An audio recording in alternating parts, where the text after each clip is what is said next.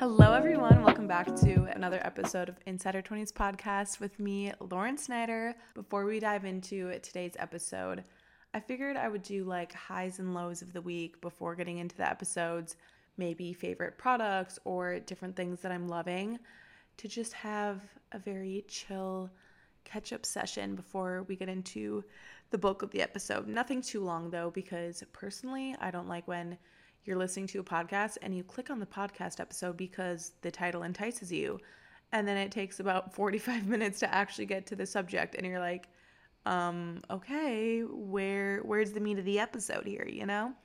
But this week we'll just chat about my highs and lows of the week. So starting with my high from the week, I really focused this last week on rest and just changing things up in my routine because I have felt quite stuck in my routine recently and things have just been feeling very ordinary and mundane, and it has kind of caused me to feel a little bit in a rut. And I hate when I get in that like really comfortable flow state of life where nothing is really, going up and nothing is really going down. Like you're just at this plateau state. And yes, that's very good sometimes, but also it gets me really in my own head. And so I was feeling kind of funky the last week and a half or so.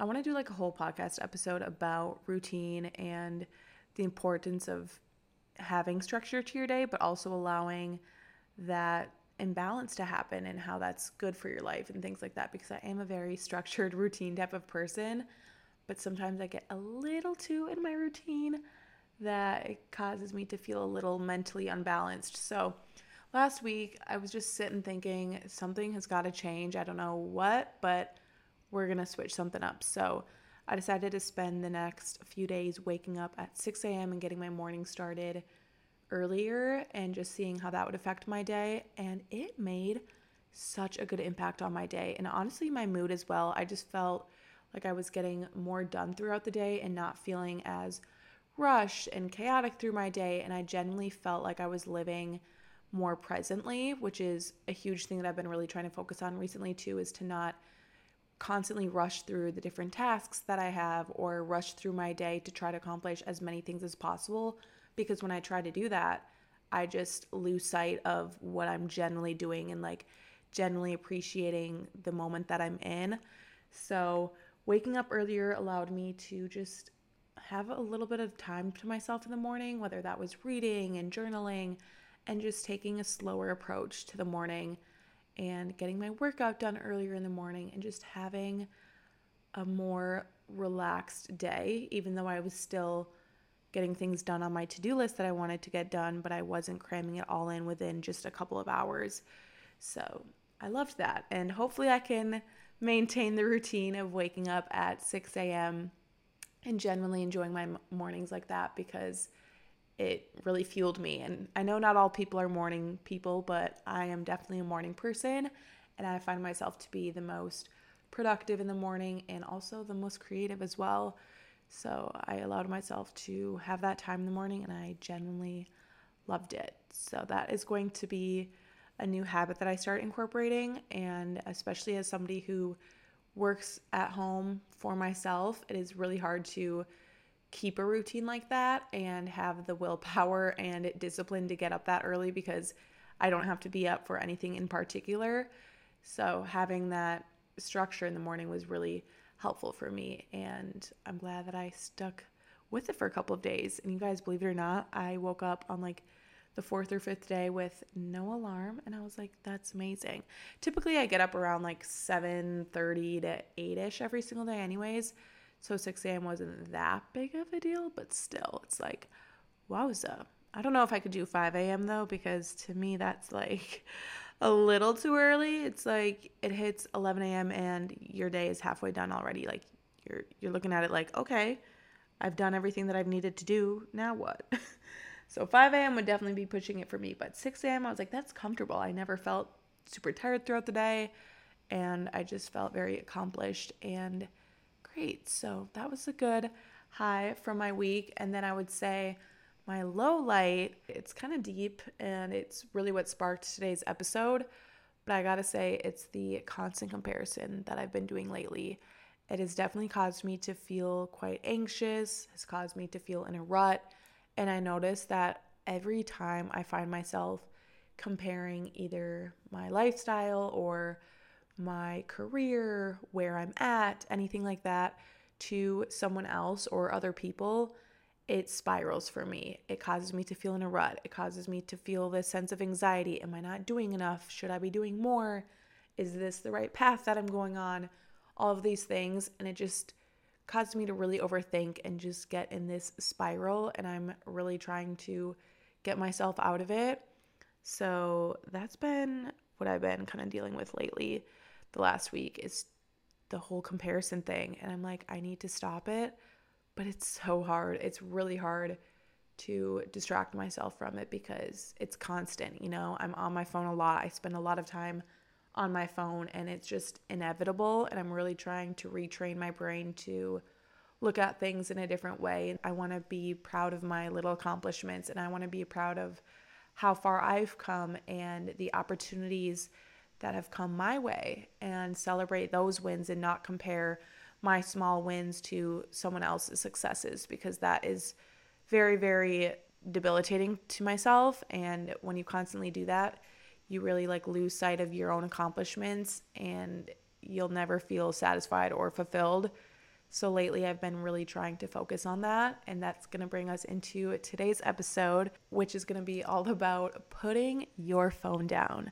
That's what I got to do this week. This next week to 2 weeks, I want to focus on putting my phone down, lowering my screen time, putting limits on TikTok, Instagram, the apps that I use so that I don't fall into the trap of comparing myself. Because sure, I'll try to go on TikTok to maybe get inspo or to just let my mind wander for a bit and as a distraction. But then again, that 5 minutes that was supposed to be a fun little distraction turns into me constantly scrolling, or maybe me coming across something that triggers me to compare myself. And that's the same with YouTube, is to maybe start consuming less and only focus on what I'm doing and what I'm sharing with my audience. I want to go on Instagram just to solely post stories or solely post a photo and then get off the app. I want to stop scrolling because it's been shameless scrolling and it has not been fueling me the way that it typically does. I have a great relationship with social media. And so when I get to this point of comparison, that's when I know, okay, we got to stop. We got to take a little break mentally, because I don't ever want the relationship I have with social media to be a toxic one, and it easily can be. So I'm really working on establishing boundaries with social media this week, and hopefully I can establish great enough boundaries that I can make them last a lifetime, because it is so easy to get caught up in it. And every Sunday night when I get that little notification about the screen time on my phone, it kind of grosses me out a lot, because seeing 7 to 8 hours, I look at that as that is a whole entire day. Granted, I do a lot of work from my phone as well, whether it's editing TikToks, responding to emails, that sort of thing. But I can tell you for certain that more than half of those hours on that screen time is definitely just shameless scrolling. And it has obviously affected my sleep. It affects my mental state sometimes. And lately it's been affecting it a lot. So we're going to set the phone down, establish boundaries. I'm going to start with 45 minutes a day on each app, and then hopefully by next week or something, I can lower it to 30, and we'll see how that goes.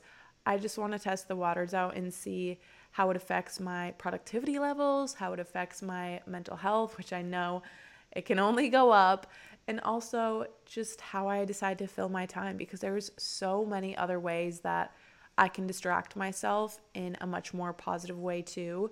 That could be picking up and reading a book, cleaning parts of my apartment if I'm feeling that temptation to go scroll on my phone and open up TikTok or open up Instagram.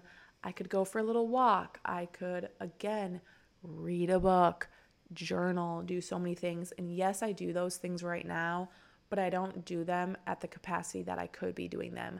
I could start getting more creative with my writing. I could start reading more than just a chapter or two a day. I could probably finish a whole book in 3 days because I'll start putting that attention that would have been on social media into reading and creating those healthier habits.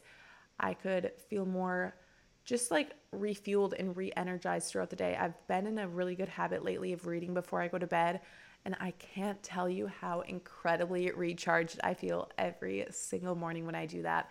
It's such a good feeling. I've started taking magnesium pills before I go to bed because I hear that it helps so much with sleep, and there's also like a bunch of other health factors that magnesium is really good for, but I know that improving your quality of sleep is one that magnesium really helps with. So I've been doing that and reading and making my little ginger tea and truly creating like a night routine out of these like healthier habits that I want to start incorporating so that I don't feel, again, that temptation to go on my phone. I do sleep with my phone on my nightstand, so I'm going to definitely move that to like the desk in my bedroom so that I have to get up in the morning to turn my alarm off if I have an alarm set, or that I don't feel the temptation while I'm laying in bed at night to turn over and answer that Snapchat or text that friend back, that sort of thing. And also, I think my relationship with social media has also caused me lately to not connect with my friends as much as I used to. I feel like I don't spend as much time responding to my friends via text or picking up the phone and calling my friends back home in Minnesota. And it sucks. It really does, because I used to be so good at that. And lately I'll see texts like come through and in my head I respond, but I actually don't freaking respond. And I hate when people do that to me, and I'm literally reciprocating that behavior back to people. So I just want to use the time also that I would maybe spend scrolling Instagram, use that 30 or 45 minutes to call up a friend, because it gets away from you like that. Shamelessly just scrolling through Instagram and stuff, you can be on there for hours on end before you know. And also, a funny thing too is with TikTok, I feel like I'm so easily influenced. If I see someone rave or rant about a product, I'm like, oh my God, I need to get that. And then I'll just go open up my Amazon shop, boom, add it to cart. It shows up at my door in 2 days.